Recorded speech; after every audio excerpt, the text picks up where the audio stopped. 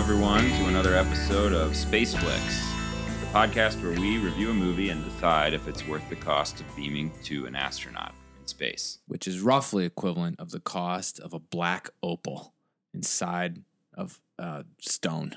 No, it's much more expensive than that. That's true. Space bandwidth, you need like 10 black opals. Well, it depends on what the opal goes for at auction, I suppose. Anyway, today we're talking Uncut Gems, starring Adam Sandler. Mm-hmm. Directed by the Safdie brothers. Mm-hmm. Is that the correct pronunciation? Yes. Well, okay. Probably. Yeah, okay. So let's get right into it. I have not seen anything by the Safdie brothers other than this. Yes. So I hadn't seen anything prior. Mm-hmm. I heard, I think a while ago, I think when this movie was first announced, I saw a headline or something about, Safdie brothers directing a movie starring Adam Sandler, and I might have seen, I don't know, maybe something on social media or something leading me to believe, oh, this is very exciting to some people. The Safdie brothers are apparently very good. Sure. Yeah. They seem to be an up and coming directorial duo. And so I had reason to believe, okay, this is something to be excited about. And then, of course, we saw the trailer. Mm-hmm. I feel like we saw the trailer for this movie before several movies we saw recently, and it starts with very recognizable music. Like, once you've seen the trailer once, you can sort of recognize it the next time it comes on. Right, sure. And it was the sort of thing where we would look at each other and we'd be like, this is going to be good. Right? This is the one. Yeah. Right. This is very promising. So I didn't know anything. All I knew was they had a good reputation based on their past movies. Good Time was the main one I was aware of. Yep. And so I expected it to be really good, but also the trailer, it was not very clear to me from the trailer what the movie was about exactly. Okay, yeah. I was like, okay, Adam Sandler is some sort of guy who makes bets. Yeah. And he's going to get in some trouble or something. Right, yeah. But I think even the trailer was like chaotic enough that I couldn't have even told you what the premise of the movie was exactly. Right. And so, which is nice in a way, because I really didn't know what to expect other than, I got a sense of the tone of the movie from the trailer. Right. I feel like the trailer does a good job of conveying the tone. Yeah, for sure. And so I was kind of like not sure what to expect, but just excited for the ride. What about you? So, the first, I don't think I read anything about it. I don't think I knew that the movie existed until I saw a trailer. Oh, okay. Right. I can't recall, but I don't remember having read much about it. I don't know the Safdie brothers, right? Or the Safdie brothers. And so, this trailer comes on, the music's compelling. It's Sandler. I like serious Sandler for the most part. Right. Mm-hmm. And so, and then it's just, things appear to get out of hand. Yeah. And that's what I want. We can remember from our Hustlers podcast that's precisely what I wanted. Right. I just want things to get out of hand. Things to get out of hand in a way that you're only comfortable witnessing in the form of a movie. Right. Yes. It's like, this is where movie. I don't want to deal with this in real life. No, I would not be okay. I want to create order in my normal life. Right. But this is the safe place for things to get crazy. Yep. Right. Yep. Okay, anything else you want to say about expectations? Well, because this movie looked so I was like, this is must see. We're going to see this as soon as it comes out. Yeah. I went and watched Good Time. Right. To try to give myself a sense of the tone that I was walking into. Mm-hmm. And Good Time was actually much more enjoyable than I expected it to be. You were expecting it to be one of those difficult to watch kind of movies. Yeah, I expected it to be like, this is going to, like, some really rough stuff is going to happen. It's going to be sort of the type of movie where I'm going to be tempted to avert my eyes, or I'm going to just be squirming the entire time. And I didn't feel that way. Although some really rough stuff happens in Good Time, it is not the sort of movie where I felt like I was just made to be feeling uncomfortable. I felt like I was also being like taken care of, and it was like compelling and interesting and entertaining. And so I was like, yeah, let's just keep going. And so, so that was, I walked into Gems with those sort of two sets of expectations. Would it be safe to say it kind of put your mind at ease a little bit? A little bit, actually. Because, you don't know what sort of horrible things a movie might ask you to sort of just sit there and right, watch. right. Like if you walk into like a Lars von Trier movie, Yes. you're like, okay, he's gonna torture me a little bit, Right. by torturing characters that I care about, Right. But this wasn't. I did not quite like that. anticipate the Safdie brothers doing that. Okay. Right. Now, granted, like every movie is its own thing, and maybe that'll be the thing they do next. But just based on Sandler's involvement, right. Yeah, I was just sort of like, I just don't feel like he would sign up to do something that was just totally a brutal. That was unpleasant to watch. Yeah. Yeah. I would agree with that.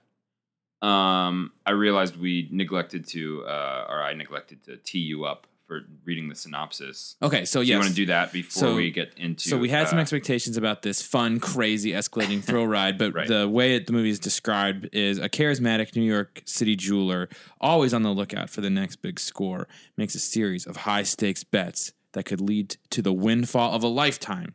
Howard must perform a precarious high-wire act, balancing business, family, and encroaching adversaries on all sides in his relentless pursuit of the ultimate win.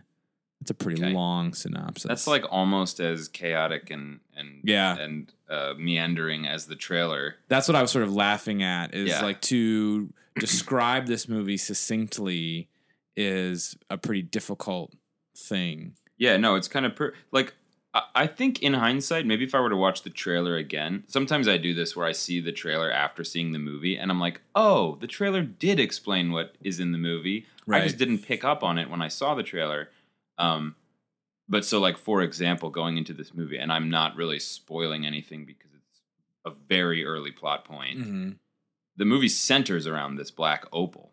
Yes. And like I didn't even know that going in. Sure. Like that a lot of much of the story revolves around his sort of big bet involving this opal that he's acquired. Yep. And I bring that up because it's just interesting that the synopsis also doesn't mention the opal. Right.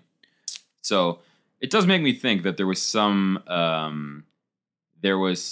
deliberateness around obfuscating or like sort of de-emphasizing the plot, right, and focusing on tone, and the feel that you're gonna get watching this movie, right. That's his obsession, but that's not the movie's obsession. Yeah, because I know which makes sense in a way, because if you sort of sell a movie as like it's the story about a guy who gets a precious stone and is trying to get a lot of money out of it, it maybe just doesn't sound that interesting, at least to me. Right. Versus if you focus on, well, it's Adam Sandler, right? It's this frenetic movie that's going to have you on the edge of your seat. Right. Then you're like, oh, okay, well, you don't need to tell me what the plot is. That's sort of... It's a story about a gambler, not a story about a rock. Right. And so that's how I feel like, and the marketing and even that synopsis are sort of meaning to imply like it's this chaotic world that centers around this person with this one particular vice, or probably a series of vices. Right. Yeah. So, what were your first impressions coming out of the movie? I loved it. Especially, I found myself surprised at how it had been described a lot as people feeling lots of anxiety watching the movie, and I was actually surprised how much I laughed and how much I was just sort of exhilarated and enjoyed what I was watching, even though I know that the feeling is often one of like tension in the film. It just felt like I like this tension. Sometimes you feel like tense and you don't like the feeling, and in this movie I felt tense and I loved it. Yeah, me too. I think this might be a crude comparison, but the closest thing I can compare it to is like almost like a carnival act of, spinning plates or balancing chairs or something where you take great joy in watching this person struggle to keep things working. Yeah. And you're like, this is not going to end well. Right. But it's really just really kind of thrilling and hilarious to watch. Right. Them get as far as they can get. Yes. Like if you imagine a person spinning plates and they just keep adding plates, and you're like, it's almost like a clown act. Like, it has to end with everything crumbling to the ground. Right. But it doesn't change the fact that it's very fun and in many ways funny to watch, right? So yeah, I loved it too. And I don't mean to. I'm not trying to say that that's necessarily how the movie ends. What I'm saying is that's that was my attitude towards it. Like even from the beginning, the feeling I had was like, this can't all end well for this guy. He's playing a game. He's playing a game. It's almost like, in a gangster movie, if you've got a character who's always kind of pissing people off, and you're like, well, he's gonna get himself killed, right? It's sort of like that feeling, of might not happen in this movie, but in this guy's lifetime, he's gonna something's gonna go south in a way that he can't quite. Yeah. This thing is gonna get out. It's gonna get away from him. Yeah. Right. And I think that's part of the thrill for me, is because the character is so convincingly oblivious or believes so fully that they can get themselves out of the jam or series of jams that they've put themselves in, and sort of that disconnect between what which is like, this seems like an impossible situation, and what they haven't realized, and like what they believe, which is that they still got a chance at this, right?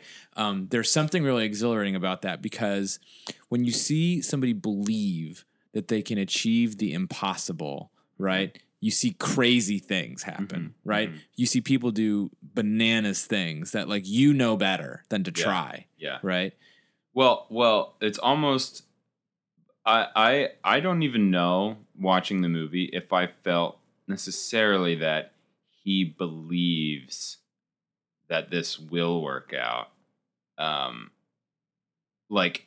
I think watching the movie, my sensation was he believes there's a chance this will work out, but he's just so brazen, that it's almost like he might know that it's far-fetched, but he's like, let's try it, let's go for it anyway, like he's that friend of yours who like proposes some crazy scheme, and you're like, that won't work, and they're like, come on, let's give it a try. It's like, it's not necessarily that they don't recognize how far-fetched it is, they're just willing to go for it anyway, and they're willing to live with like the disappointment if it doesn't work out, so I felt like, what's his name, Howard Ratner, like, looking back on the movie, I know we were talking about first impressions, but this I think was consistent with my first impression too. I think Howard was actually quite likable to me. Mm-hmm. He almost, like, back to my feeling of like, this is not going to end well for this guy, almost like felt like a guy I would like to have as my friend,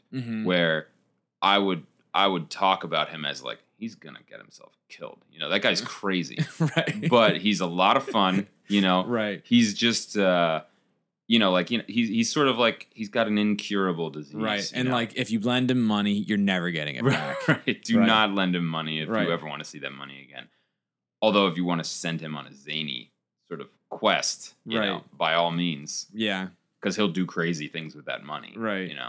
But yeah, I think we might be sort of saying kind of the same thing, just phrasing it differently, but there is something really quite exciting about a person who's willing to pursue things that seem so outlandish, right? Yes. Just because they might work. There's something quixotic about it, right? Yeah, I think I'm reminded, for whatever reason, something that just popped into my head is like Owen Wilson's character in Bottle Rocket. Yeah, who wants to pull off this crazy heist, and does he really believe it'll work? I mean, I do think he does. I think he's got a certain amount of delusion, but also on some level, it's like the excitement of doing it outweighs any concerns around the likelihood of failure. Right. And I think that maybe is the case with this movie too. And that's how I would sort of characterize Howard is he so excited for things to work out that is a more powerful motivator for him than his fears of things not working. Right. It's exhilarating to see somebody who should be very afraid operating without fear. Right. I mean, there's really something kind of almost a little inspirational about it, frankly. Like, I think this movie's it's not inspirational to me in the sense that, I want to be doing the kinds of things this guy is doing. But the more general sort of behavioral pattern of being more driven by what you want than by what you don't want, than right? by what you fear. It's a really that is a really positive example. Like at the risk of saying Uncut Gems provides a positive example, right? But like the truth is, a lot of human beings, myself included, are very like fear dictates many of our actions, choices, right? Yep. Loss aversion is a real thing. We'd rather not lose $50 than gain $100, right? Then have a chance at right. If we sort of have a chance to win $100 or lose $50, we'll just like not even take the chance, right? Because we're too afraid of losing the $50, right? The ratios have to be way even though out of that's whack. illogical, yeah. So I think that is maybe also part of why it's fun to watch a character like Howard. Yeah. Because it's like he'd be like, I'll take that chance. Right. I want to win that $100. Right. And in a way, it's like that's how our minds should work. Now, I think he's too far to the extreme end. Right. Where he's like, you could give him a chance of winning $100 or getting killed, and he'll be like, "Oh, give me the chance." Right. You're yes. like, well, that's he doesn't need to win much. Yeah. And he's willing to lose a lot. Versus, I feel like most of us would need to win a lot and aren't willing to lose very much, right? Yeah. And so the ratios are all out of whack with him relative to how most of us operate. Yeah. Well, let's explore that more when we get into spoilers. Yeah. Because I do think there's more to be said there, but it would be it's hard to talk about without getting more into the development of the story.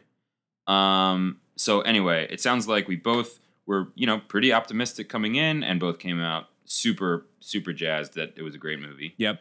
Let's move right along to box office. Do you know what this movie made opening weekend? How many theaters was it in? Give me that. I'm sorry, I can't give you that, but I will say it was a pretty wide release. Okay.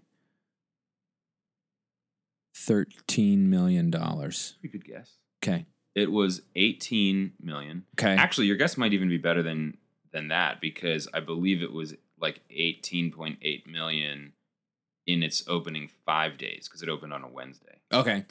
So maybe in like the Friday to Sunday frame, it was about 13 million. Maybe. I think I'd have to double check, but I think it was A24's biggest opening. Okay. Yeah. I did catch not the opening weekend number, but I did catch after a few weeks, I just stumbled across the headline that like Uncut Gems is a hit, right? That like it did far better than people suspected it would. And so, yeah, I'm not surprised to hear that it's A24's biggest film this year.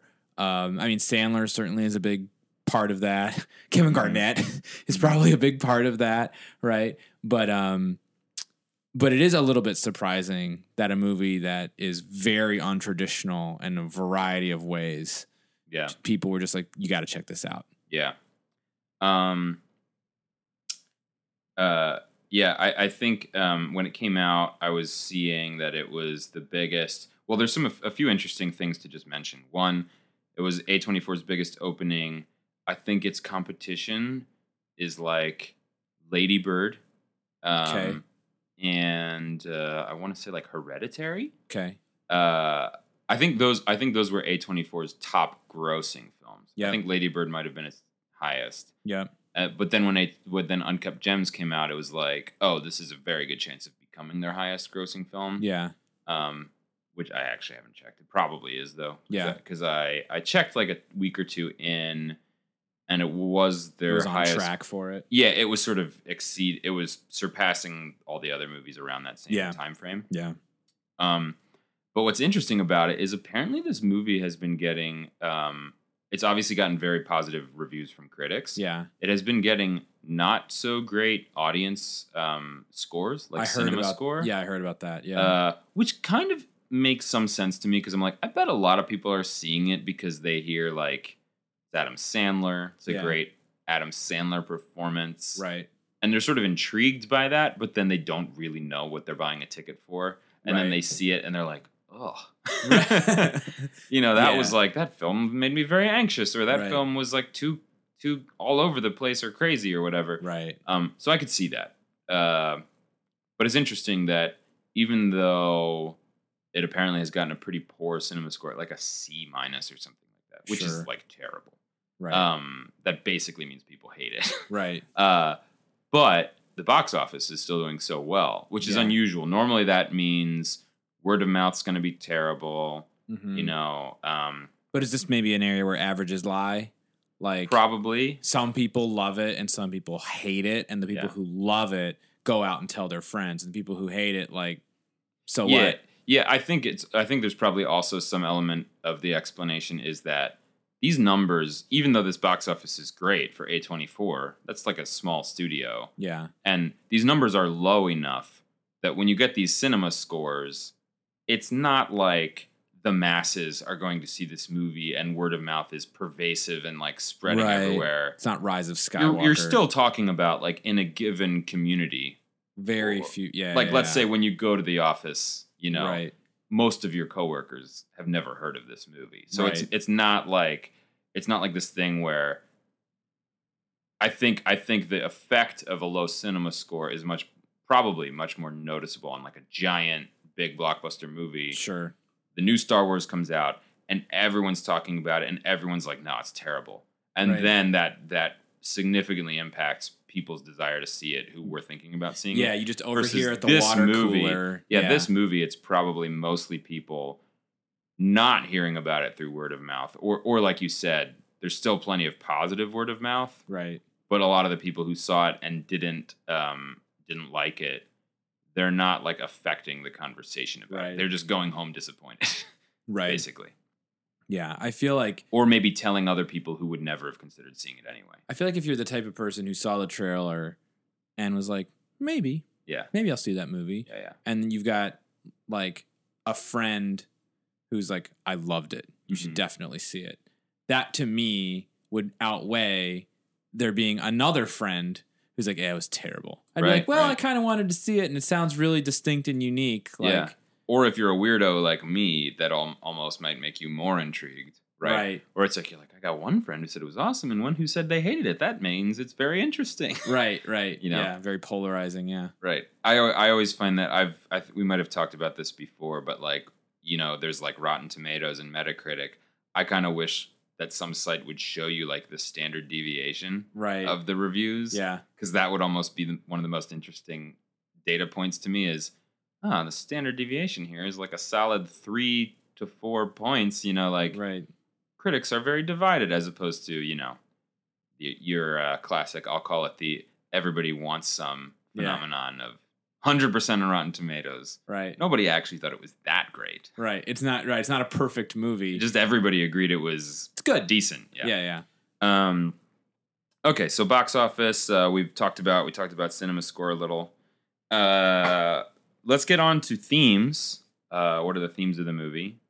So, what do you think the theme or themes of the movie is or were? Well, I struggle. It's sort of like this. I remember feeling like I struggled with this question when we saw the movie Sorry to Bother You, right? Because it's like there are certainly themes, but then there's more and more and more. And I feel like there's a lot of different ideas in this movie. I'm interested to hear you respond to this because a criticism I've heard of this movie, which I feel like you'll probably have a robust response to, not to put too much pressure on you, but I was listening to a review where the reviewer was like, I really like this movie. I'm very impressed with the craftsmanship and the performances. Yeah. And it was really well made, and I really admire it for all those things, but I can't shake this feeling that the movie didn't really have anything to say. Okay. How would you respond to that? I would disagree. I feel like okay, so I think we can sort of begin in the middle and then work our way out. So the character of Howard, right, is really, I think, the thing that the movie hinges on, right? I think he's in every scene, right? Well, that's not true. There's a little bit toward the end where he's he's in one place and Julia's in a different place. Yeah, but he's practically in every. He's practically in every scene. And so really this is ultimately an examination of what's going on with Howard, right? And so I would say that is true of lots of movies that are attempting to explore bigger ideas through the mind of a particular character. Sure. And so what is going on with Howard? Well, Howard is a loser who's trying to win, right? Now, I don't think it's... Why do you say he's a loser? Well, his wife doesn't love him. He's got a hole-in-the-wall jewelry business that, despite there being lots of diamonds on the walls, he is massively in debt, right? He has a number of people who feel that he has conned them in some way. And he has a relationship with his bookie where his bookie literally tells him to walk away because he's such a loser that he shouldn't make any bets, right? And so those are sort of the things that I think about when I'm sort of generally characterizing Howard as a loser. I'm not saying that as like I don't like him, right? No, I'm just saying there's a number of things that have not gone his way in life, right? Okay. And I don't think he's a loser, but we'll talk about it. But he's obsessed with winning, right? And so it's him trying to take all these lemons and circumstances, some of which he's created for himself and some of which have been dealt to him, right? And trying to turn everything into a win. He's trying to it's not an accident that the structure of the final sort of climactic bet that he makes is a parlay bet where he's like, I need to win this, and I take the winnings from that and I parlay that into a bigger bet, and then I take the winnings from that and I parlay that into another bet. Well, that's what he's doing basically the whole movie. Right, exactly. That's his way of thinking. It's like I take small wins and I convert them into bigger and bigger and bigger wins. I never just take the win for what it is. Right. And so I just really enjoyed this examination of a person who, for whatever reason, whether they sort of are a loser or feel like a loser, being so obsessed with what are all the ways that I can win, right? And so that prism, like that way of thinking, was to me one of sort of the driving engines of the movie, right? If you think about every interaction that he has with other people, and he's like, how can I end this in a better situation than when I came in, right? It's a useful tool to like examine his choices, right? And then, so that to me is sort of like the primary thing I care about is the character of Howard. And then there's some other stuff too, right? And maybe it's just like flavor or garnish, right? But the idea of his sort of suburban malaise, the idea of seeing meaning or sort of like cosmic importance in the gem, right. And just the cameras, the camera choices in the beginning to sort of connect the cosmic with the internal, the intimate. Don't want to spoil the opening credits, but there's a fun twist to the opening credits. Right. There's just something. Here's the deal. I can appreciate the reviewer who's saying, I can't shake that has nothing to say, because I don't know that I could fully articulate like what does it mean to connect like the cosmic with the intimate. An example to sort of jump off of that real quick. You saw this movie again with your wife, who I was talking to you both afterwards, and she was like, I don't want to give away which part of the movie she's talking about, but there's a part where the camera does a thing, Yeah. and it's visually, it's revealing something visually where she was like, what was the point of that? Like, Right. what was the movie trying to communicate to me from Yeah. that? And I felt that she sort of very fairly was like, I feel like the movie's, it's making it seem like it's presenting a message or a moral of some kind. Right. But it's very unclear what that is. Right. And I can certainly sympathize with that view, and I feel like that's maybe where that reviewer was coming from, is like, Yeah. there's points in the movie where it's doing a thing Yeah. that feels like you get what I'm saying, right? And you're like, no, I don't get what you're saying. Right? Yeah. Sort of like almost like I would compare it to sort of I don't know what I'm sure my mind is basing this off some movie or story or something, but like comparing it to, you know, like a wise old sage. Oh no, I know what I'm thinking of. In A Serious Man. Uh-huh. You know how he goes to like this one rabbi and then goes to another rabbi and then the third rabbi. Yeah. And they give him increasingly like opaque Yes. guidance. Yeah. Where to the point where the wise old rabbi at the end like just quotes lyrics from a Jefferson Airplane. Yeah. was it Jefferson Airplane? Yeah. When the truth is found. Yes. To be lies. Yeah. Yeah. He just quotes these lyrics to him and he's like, okay, Uh-huh. what are you actually telling me right now? Right. You know, I think that I can understand some people having that kind of feeling watching this movie. Yeah. Where it's like the movie presents something to you as if it's this deep, meaningful wisdom. Right. And you're like, I'm not absorbing this at all. Whatever. Right. Either what you're telling me is complete like vaporware, Yeah. or I'm just not getting it. Right. Right. And so some people would sort of fall on the side of, I think it's just vapor. I don't Right. think you're telling me anything. Right. Yeah. Yeah. But other people are like, no, I think there is something there. You Right. know? And I do want to talk about that because this is where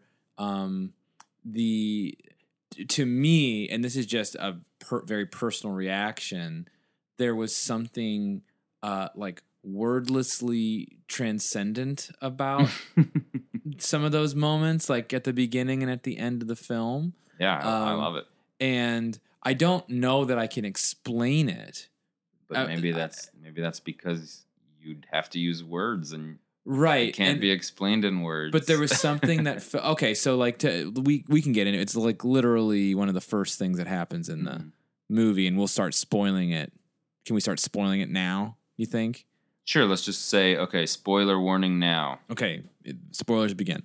So in that opening shot where we are going deep into a black opal, right? And it feels kind of like going through a galaxy or something. Right. It sort of takes on a cosmic, I think you said cosmic, yeah. sort of feeling to it where it feels like we're traveling through stardust or something. And then eventually the camera feels like it morphs into a space that's like a little bit biological in sort of feel. And then eventually it becomes apparent that we are watching Howard's colonoscopy, right? We're inside his colon. We're inside his colon. And there was something to me, like it was connecting the opal, like the worlds of possibility contained in that opal. And it's something that is like that understanding of how the opal contains universes is like something that Howard understands, like in his gut, right? Or in his like, colon. In his down in like the deepest part of him. He's like, this opal is the entire universe and is like going to be the key to everything I'm trying to achieve in this life. Right. Right? There was just something that connected it to him visually in a way that I found very effective at communicating how tied he was to it, right?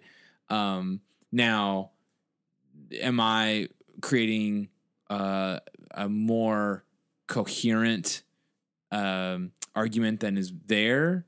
Maybe. I don't actually think so. I have an alternate interpretation. Okay. I think So the scenes where the camera goes into the opal and it starts to feel like you're in this cosmic setting. And to be clear, I don't think this is the right interpretation. I think you and I are on the same page in that, like, a lot of movies like this where, like, there's multiple interpretations. Sure, yeah. And it's sort of what you bring to the movie, right? But for me, I would say it doesn't feel to me like the movie is making a point about the opal as much as the movie's sort of presenting us with how Howard views the opal, and also how what's his name? I know sports. Kevin Garnett. How Kevin Garnett views the opal in the movie. Like, to Howard, the opal unlocks the mysteries of the universe, and the camera's kind of like going in and sort of like letting you see Howard's perspective. Sure, And the opening to me is about sort of like Howard has this view of this of the world as, and I think this sort of crystallizes in the scene between him and Kevin Garnett. Toward the I know we're jumping around, but towards the end of the movie where he's like, you and I get it. You know, right. They don't get it. You and I understand. He's kind of talking about two things at once. One is like the magic of this opal, right? But two is like the thirst for something more, for winning, the win. Yeah, right. This is how I win, right? Right. But anyway, in Howard's mind, there's this like incredibly deep, magical, powerful, almost otherworldly force at work. And in his mind, it's like that's powering him, or that's fueling him. Right. But the fact that it's then in his colon is sort of like he's so far up his own ass, right? You know, it's like this is complete nonsense, right? Sure. But I that's sort of how I view it. But like the movie, it's almost like it goes up into his colon to sort of like connect those two things, right? But in my mind, it's almost the way the movie plays out. It's sort of like it's not necessarily taking a side, but it's sort of it's to me it's almost more like Ouroboros. Is that how you pronounce it? Yes. Or it's like Howard's worldview is self-contained and self-consuming. Yes. And sort of inaccessible to anyone who doesn't have that worldview. It's like simultaneously true and total bullcrap. Right. But inside it has a sort of coherence that you cannot get at from outside. It's like this magic drives him. It's also made up. Right. But it's also real. You know, like, so there's like a paradox to it. Belief makes it real in a way, right? Yeah, and to me, to sort of close out what I think the theme of the movie is, I think it's very telling that you and I, neither of us can really succinctly state the theme. Yeah, that's right. But to me, the theme of the movie has to do with what we were talking about in the beginning, how I said it's inspirational in a way, that what is driving Howard is this intense desire for, it's like a positive drive of he wants things much more than he is afraid of things. Yep. He's not driven by fear, like, at all, to the point where his lack of fear is irrational. Yep. You know, like, he's willing to do things that any sane person would be like, just give up. Yeah, well, because in some cases in the movie, he's in a pretty good place. And so a lot of people would say, like, yeah, keep that. Quit while you're ahead. Yeah. Everything is fine right now. You can sort of pay off your debts. Yeah. And you can just, go back home and be happy with it. But he's like, nah, you know, I'll never be happy. Right. And I think there's something inspirational about that. But to me, the theme of the movie is or what the movie is showing is that, yes, that is magical. It's also deadly. Right. Right.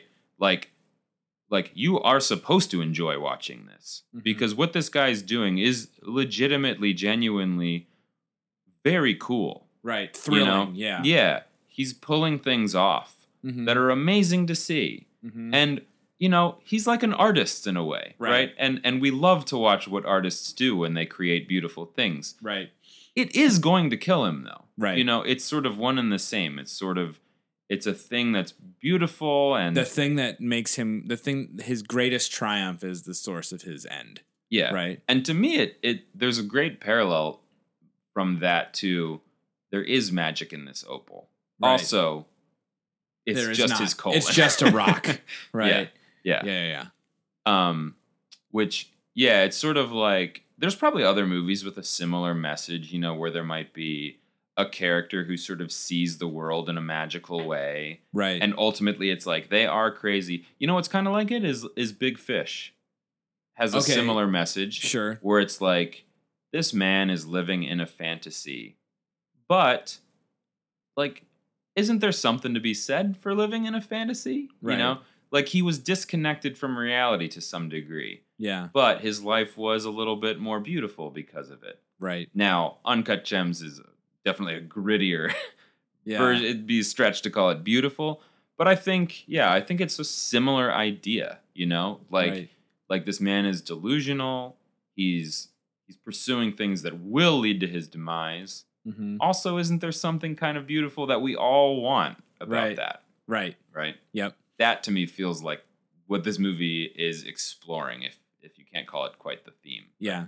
It's the idea that this movie is really. I did not find it to be like a hollow or empty movie. No. Right? Yeah, me neither. I actually think it's a really good sign that we would have a hard time distilling it down to this is what the movie's trying to say. Right. Because it's and I've probably made this point before, like to me, like the medium of film, of cinema is, you know, it's storytelling. Yeah. And we like stories, but for a piece of art to be like, for a film to be a piece of art. Yeah. Part of me is like, why is it a film?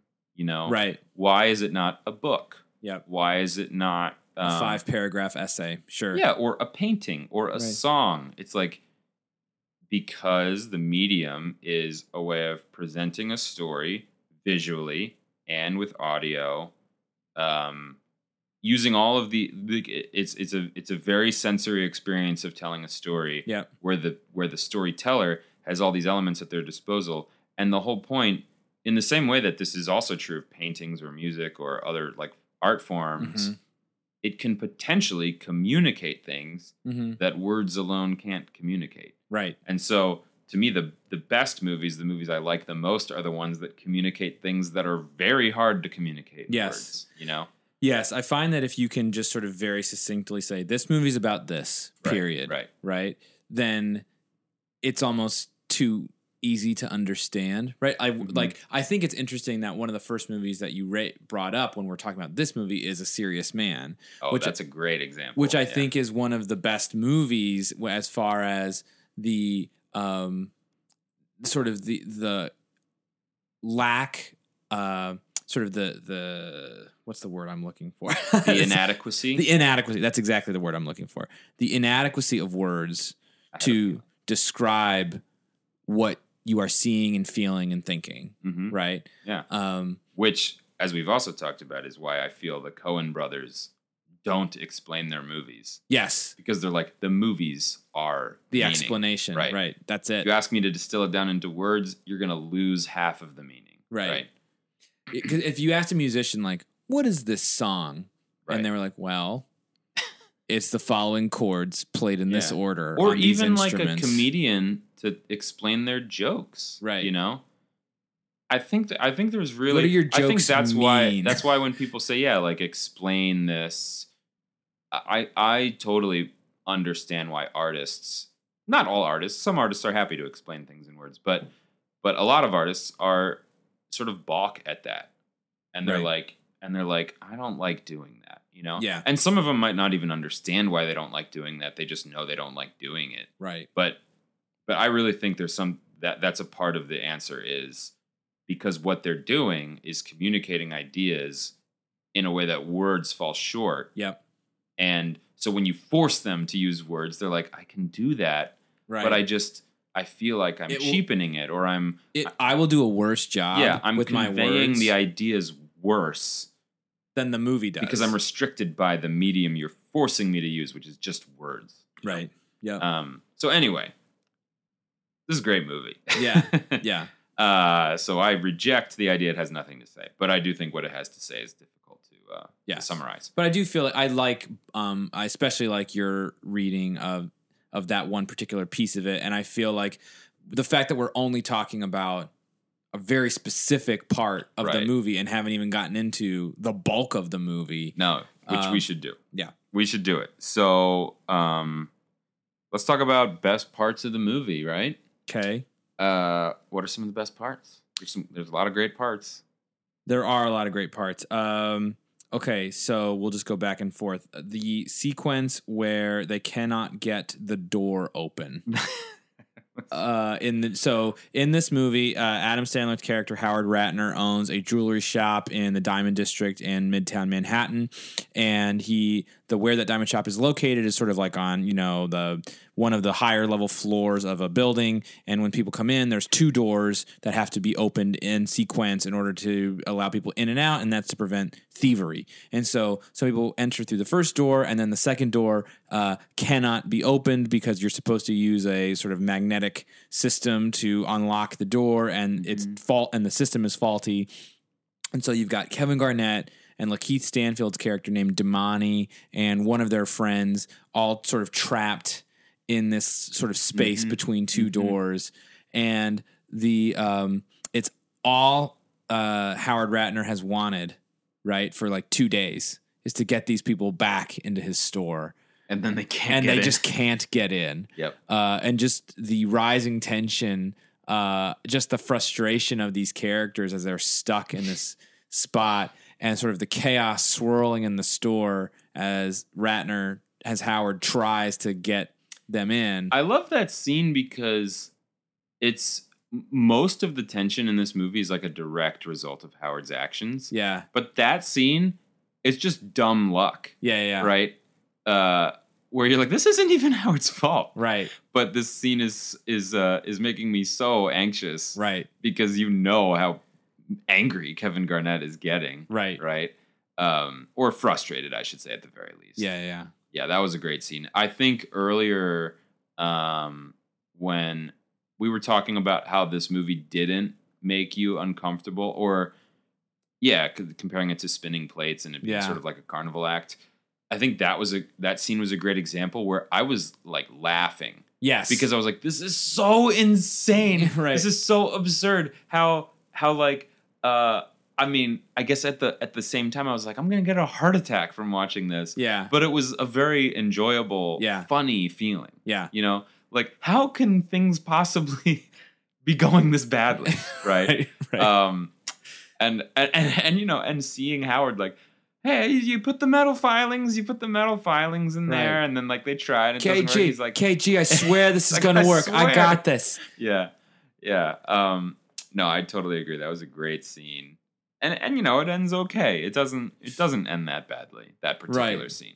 Right, but just something about everybody's performances, the way the camera is moving, right? I can't even recall what the music is doing, but it just it's sort of very emblematic of like the general feeling in this movie where there are two or three or more sort of competing, rising tensions happening simultaneously, and Howard's sort of acting like everything's under control. He's got it. He's totally fine, right?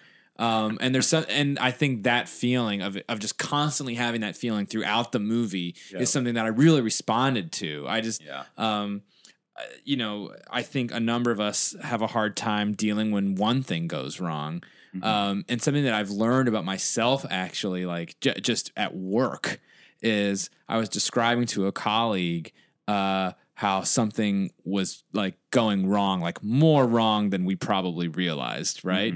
And she was like, "Why are you smiling?" Right? And I was like, "Don't you get it? Like, this is when I come alive.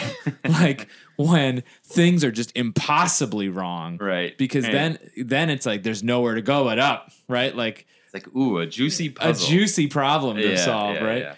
Yeah. And so that was it. Sort of tickled time that to feeling. earn my paycheck, right? It's sort of like this movie, like just tickled that like scratched that itch like repeatedly throughout, right?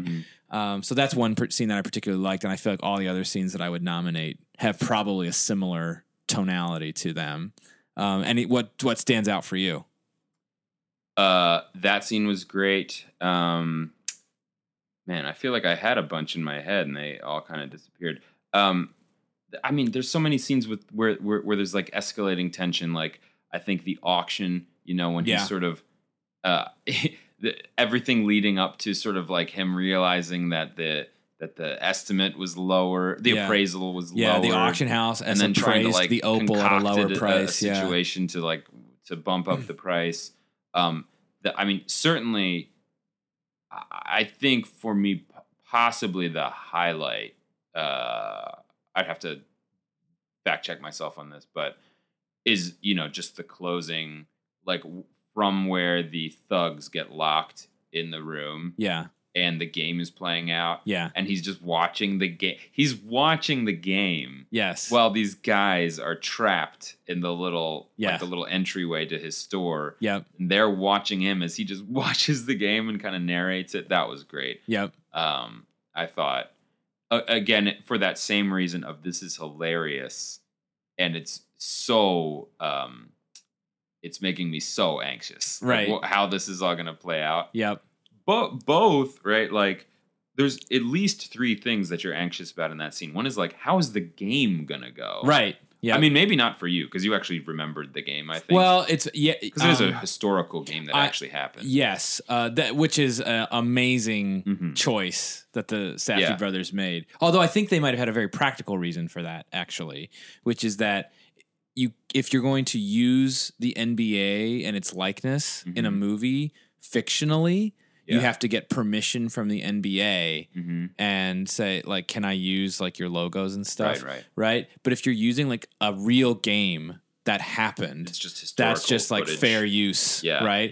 And so it has to be real because we can't afford to go pay the NBA a bunch of money. Well, it makes a ton of sense. And also reenact basketball games. Why stage a realistic looking NBA game? And so this happened to be a game between the Boston Celtics and the 76ers, and I am a huge 76ers fan. So I remember this game. So I remembered the outcome of that game. But the interesting part is, like, I did not remember, because it's a series of parlays, right? I did not remember, like, I don't remember who wins the opening tip of this game. Sure, there's a lot of details. And I don't remember exactly how many points Kevin Garnett scored in this game, right? So those were, like, very interesting to me. So there was some amount of uncertainty. Yeah. But But for me, who didn't even know the game at all, right? It's like, I don't know how the game's going to go. I don't know what's going to happen when he lets these guys out of the entryway. Yeah. And also, his girlfriend. I don't know what's going to go on at the casino. Right? And so you've got these at least 3 parallel lines of anxiety. Of unresolved. Like, if any of these things goes wrong, in the same way that in the game, his bet is like, there's like 50 things that have to happen for me to win this bet. Which is why the payoff is so huge. Right. But like, so if any one of those things goes wrong, this whole deal is off. Also, if anything happens at the casino, he's screwed. If anything happens with these thugs, he's screwed. Right. So that was probably a highlight for me, but really everything like leading up to that. This is a movie of, for me, not a lot of like, it's not like spiky, like, oh, this scene was great and then it was a lull and then this scene was great. It's like, it's pretty consistently, it's like great the entire time. It just keeps ramping it up, but you're enjoying the ride the whole time. I mean, because the fact that you're citing that scene and the scene immediately before it is his conversation with Kevin Garnett in his office, which is one of the best scenes in the movie, in my opinion, right? Where they are basically having a like true heart to heart, where and Kevin and Ratner is basically saying, like, you get something that you and I get something that nobody else gets, right? And I feel like as an audience member, there's a little bit of like a are you in or are you out kind of moment there, right? As an audience member, because it's like he makes a ridiculous choice.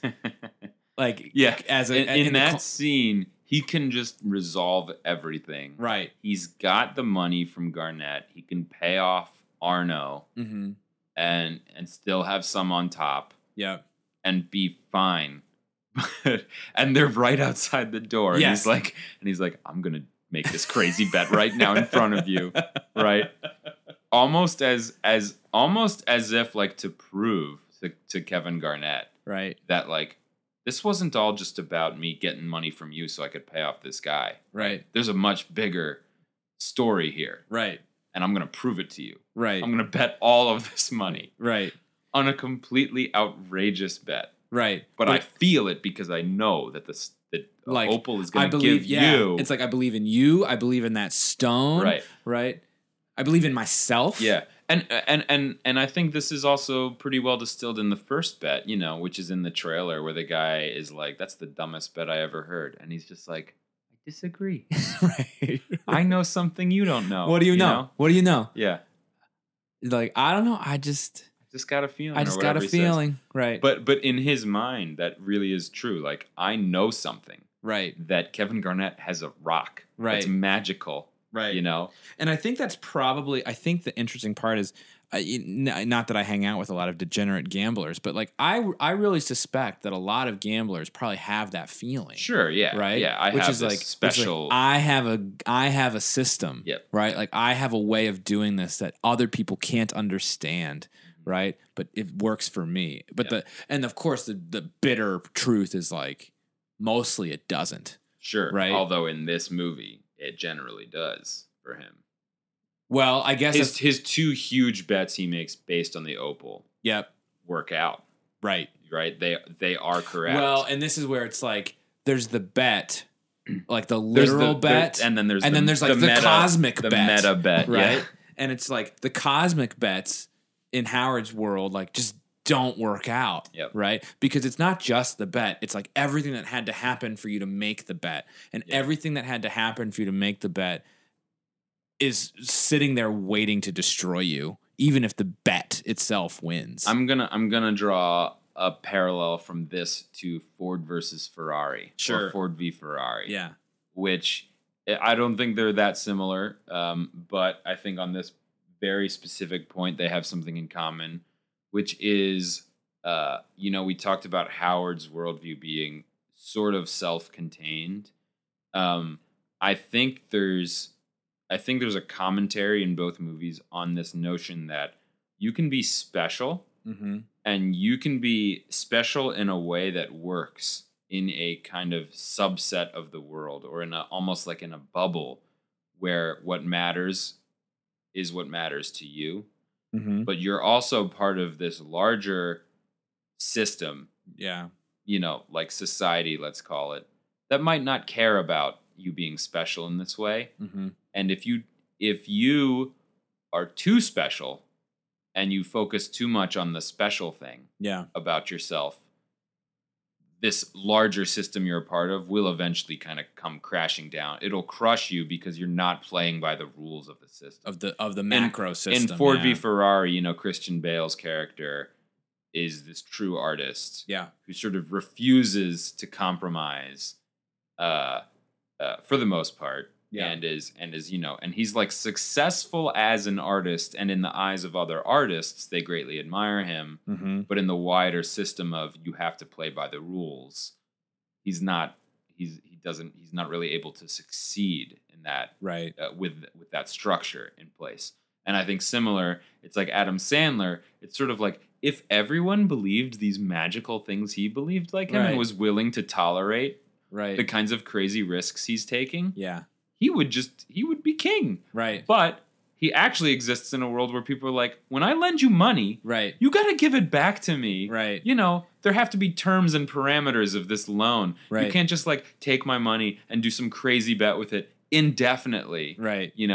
But it's like, if people were okay with that, he has this special thing. Right. Is sort of, I'm not saying the movie is 100% unambiguous that he really does have a special ability, but it's certainly supportive, or I should say at the very least, consistent with the idea that he does have a special thing. Right. But it's like the world is not okay with that. There are limits.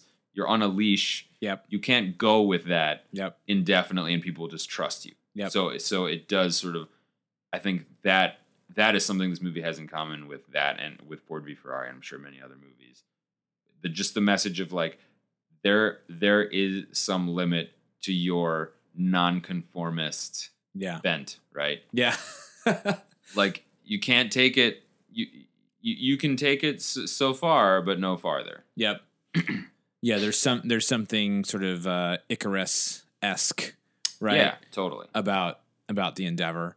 One other scene that I think warrants mention is the scene at the high school where Howard is trying to watch his daughters play and sees two of the henchmen who have been tailing him throughout the movie waiting for him in the back of the theater. Mm-hmm. He invites them into the lobby for a discussion, proceeds to bite one of them, and then like just run furiously through the high school, and then says hello to his daughter backstage. Like dressing rooms and stuff, yeah. And ultimately ends up tackled on the lawn of the high school, shoved into the back of an SUV, screamed at by Eric Bogosian, stripped basically naked, right, and shoved in the trunk of a car.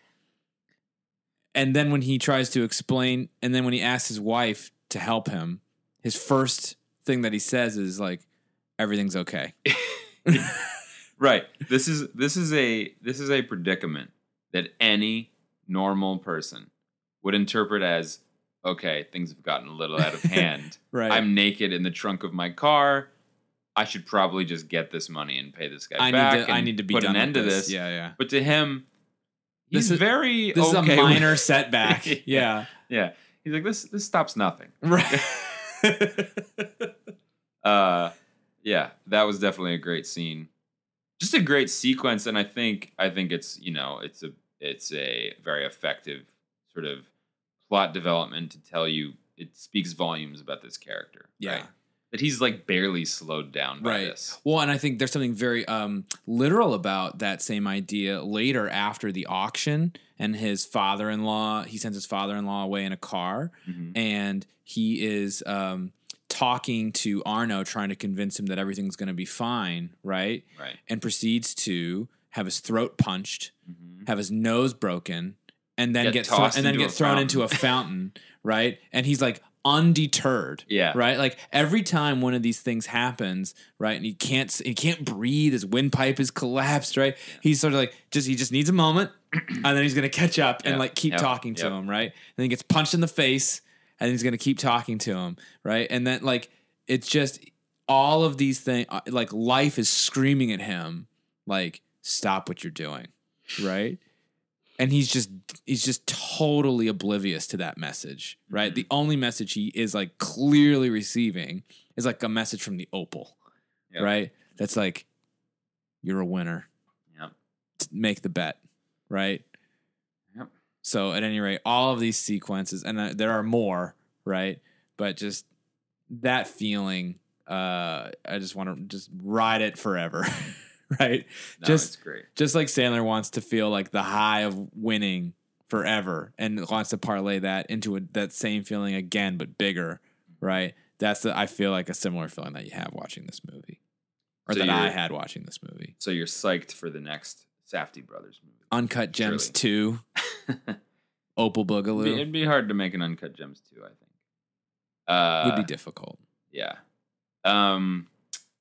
So, any other best parts you want to touch on? I think we hit on. Well, should we talk about the ending of the film, the very end? The very end? Yeah. Sure. I mean, how do you? He gets shot. Yeah. So after winning the biggest bet of his life, and ostensibly his girlfriend is seemingly scot-free, right? Yep. Everything went smoothly. He's got $1.2 million extra that he didn't have at the beginning of the day. He lets the goons out of the sort of hold space between the two doors and gets shot in the face. Yeah. And Arno gets killed too. And then Arno, in an attempt to escape, also gets shot. Yeah. And so then then Adam Sandler's face facing upright, lying on the ground, the camera just zooms into the bullet hole in his face. And ultimately, once again, we're in the mysterious depths. We're in the Opal, and then we're in space. Yep. Right. I think this is consistent with my reading from the beginning. It's magical. It's also his colon. it's also his demise. It's all yes. Right. Yes.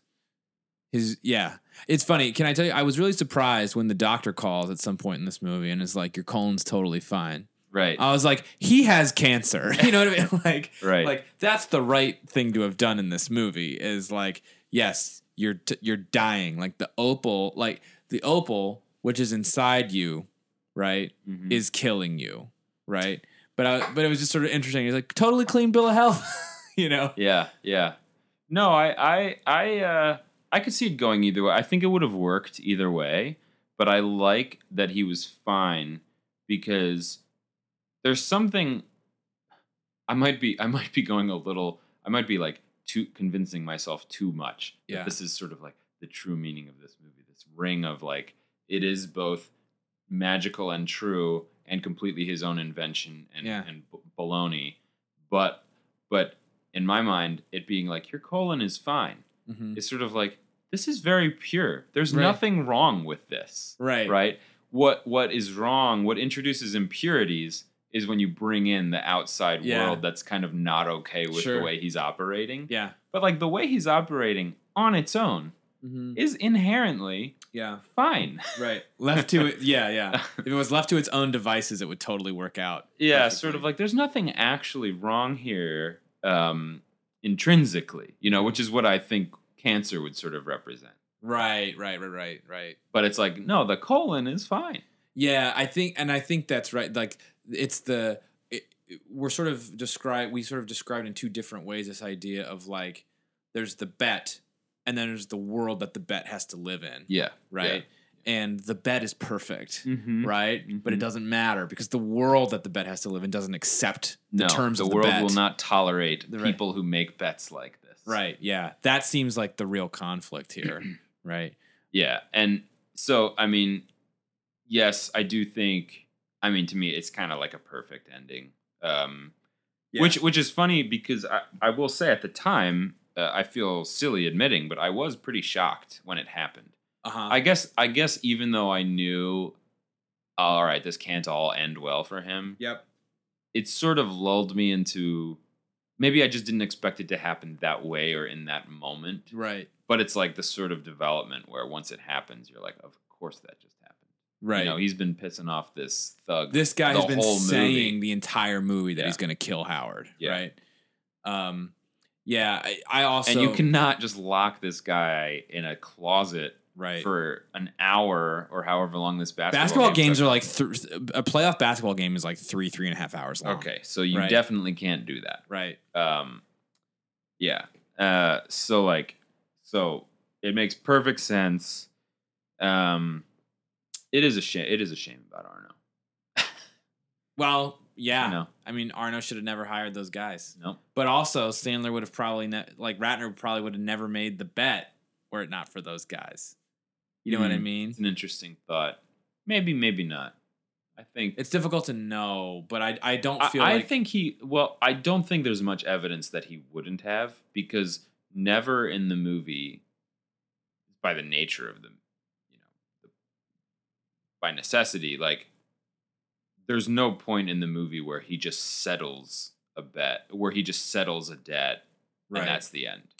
Yeah, I guess my feeling is like the pressure of people needing something, of like clamoring for something from him, kind of like fuels him to think more and more creatively about how he's going to solve his problems, right? But to your point, maybe not. I just think he's never satisfied. That's probably true. I do realize. So we still have one main segment which we normally do, which is fix the movie. Although I don't really know. I don't have a lot of gripes. I don't have anything. I feel like the movie is so alive and all of its messiness and all of like the things that people say to one another that are difficult to understand or confusing or, it's just like, that's part of it. That's part of the joy of the film. And so I don't have anything I would propose changing. The only thing I can think of is, did you pick up on a mispronunciation on the second viewing? I remember having thought that the first time, and I watched actually very intently the second time and did not notice anything. Right. So maybe We both thought the first time we saw it that he mispronounced a word at like a key scene, and it sounds like you I don't even watched out for it the second time, and I don't even remember what the word would have been. no, neither do I. I mean, if I did, I feel like I would just Google it because Right. someone probably on Reddit or something would have mentioned it. Sure. But no, I couldn't remember what it was. I think I even did Google like Adam Sandler mispronunciation, Uncut Gems or something. You didn't get anything? No. Okay. So maybe we both imagined it, although wouldn't that be so weird Wow. for us both to have imagined? You and I are very similar. It's true. Our brains might work more similarly than I'd like to admit. Right. That's the only thing, but that's the only thing I could think of. Because let's be clear, Adam, your brain is trash. Well, it's more just the idea that like maybe I'm not that special. Oh, You know, okay. like we're just we're kind of the same person. Yeah. I mean, I can't think of. There's no like big gripes I have with the movie. Right. I wish I could remember what the word was because then I could just sort of make the funny point like, I wish I could fix Adam Sandler pronouncing this one word wrong. Right. Or another small detail is, as we talked about a while back, was that apparently like he says the wrong channel in one line of dialogue where he's like, Right. hey, switch it back to ESPN, but the Right. game's actually on TNT. Yeah. So nothing consequential. Right. One thing I remembered that I did want to bring back up. You described Howard as a loser Yeah. in the beginning. Yeah. I feel like this doesn't necessarily contradict your points, but I guess I disagree that the movie presents him as a loser because to me, even some of the very examples you gave, I'm like, he's running his own business. You Yeah. present it as like he's got this crummy little Yeah. jewelry shop, but I'm like, no, he's like a business owner. Yeah. His home is really nice. Yeah. The fact that his wife doesn't love him is like because he's cheating on her and she Right. knows it. Right. And like, I mean, we don't know that his wife loved him before. Like maybe she was never loving towards him and that's why he's having this affair. The movie Right. doesn't really dive into that. Sure. So Yeah. to me, it's not like, his own wife doesn't love him. Like he actually has this girlfriend who's Yeah. crazy about him Yeah. and is this young, very attractive woman Yeah. who works for him. Yeah. So to me, and who lives in this really nice other apartment he's Yeah. paying for. Right. So to me, I'm like, I don't think he's a loser in the movie. I think he's actually. I think the movie shows you a lot of things that are going quite well for him. Right. Almost as if to sort of add to the mix, like this guy really should cut his like he should Yeah. quit while he's ahead because he's doing pretty well. Right. If he could just stop making crazy Right. bets. You know, he's got a nice house. He's got a family who they clearly don't really much care for him these days. But how much? Well, his son seems to still like him. Yeah. But like his daughter and wife don't like him. But I mean, he's like a bad husband. Right. He's probably a bad father. That's why. Right. It's not Right. like it's not because it's not like this loser. It's like he doesn't show up to to plays and he is going out at night Yeah. and he's cheating on his wife. Yeah. And all that is because he's never satisfied. He's never Right. he's never willing to just stop. Right. Right? I feel like I'm sort of when I think of the scene after he's been thrown into the fountain Mhm. and he sort of stumbles back to his office and he's bleeding and he's lost his glasses and Julia, his girlfriend, comes in Mhm. and she's like, I just wanted to see how you were doing, and he just breaks down Yeah. and he's like, I don't No- know what to do. nothing I'm doing is going right. Yeah. Right. Like, can't figure it out. I gotta figure it out. Right. Mhm. And to me, like, that is him having a moment of like nothing's working. Right. Yeah, I mean he seems quite weak in that moment. Right. But And to me, I feel like, yes, you're right. He does have material things. Right. But I feel like it's sort of like, but his father-in-law is very mad at him. His brother-in-law is very mad at him. His wife and daughter don't like him at Mhm. all. He's like, and even like his girlfriend, he feels like was cheating on him, right? And like his bets, either like they get reversed or, you know what I mean? Like, Mhm, mhm. or the opal like is way undervalued relative to what he believed it would be. And so I feel like, yes, he's got all these things, but he's actually like, it's sort of, it's kind of a similar dynamic to what we were describing before. It's like, yes, he has all this stuff, but there's another world of like, there's a bunch of wins and there's another like world of losses, like intruding on the win, right? That is sort of like render the wins pointless, right? And so that's sort of like my feeling is like all of these sort of more like relational, existential type concerns he just seems to be failing at, right?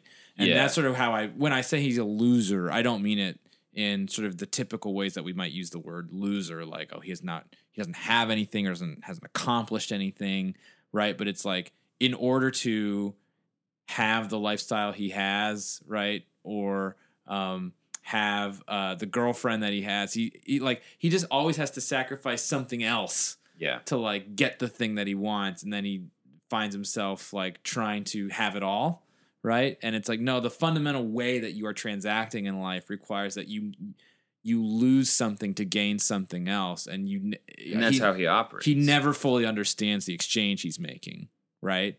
Well, I think we covered it already in the beginning, which is he's more driven by what he has to gain. Yeah. He's not so bothered. He's by not what he worried loses. about losing. That's right. So maybe that's really more what it is. If you look at his state in life, it's a reflection of that, right? Yeah. Tons of things are going wrong for him. Mm-hmm. A lot of things are arguably going well, Mm-hmm. but what drives him is the things that he wants to get. Yeah. And he's not concerned with the things he's going to lose in getting them. Yep. So, you know, so I think that's what it. So I think it's sort of like you could call him a loser. Yeah. It's just kind of depends on the lens through which you're viewing his station. All right. So we talked for a while. We're at an hour and 15. Great. Yeah, great movie. So, would you beam it up? I'd beam it up so hard. Yeah, we covered everything, right? We don't have anything left. We didn't do a rich man, poor man. Oh, well, do you have a rich man, poor No, man? we've already been talking about deleting that segment anyway. Yeah. Yeah, let's beam it up. Okay. Definitely. Uncut Gems. Enjoy, astronaut. You will feel tremendous anxiety in the cold bosom of space. Enjoy. All right. That's it. I'm Adam. I'm Dan. Thanks for listening. Bye.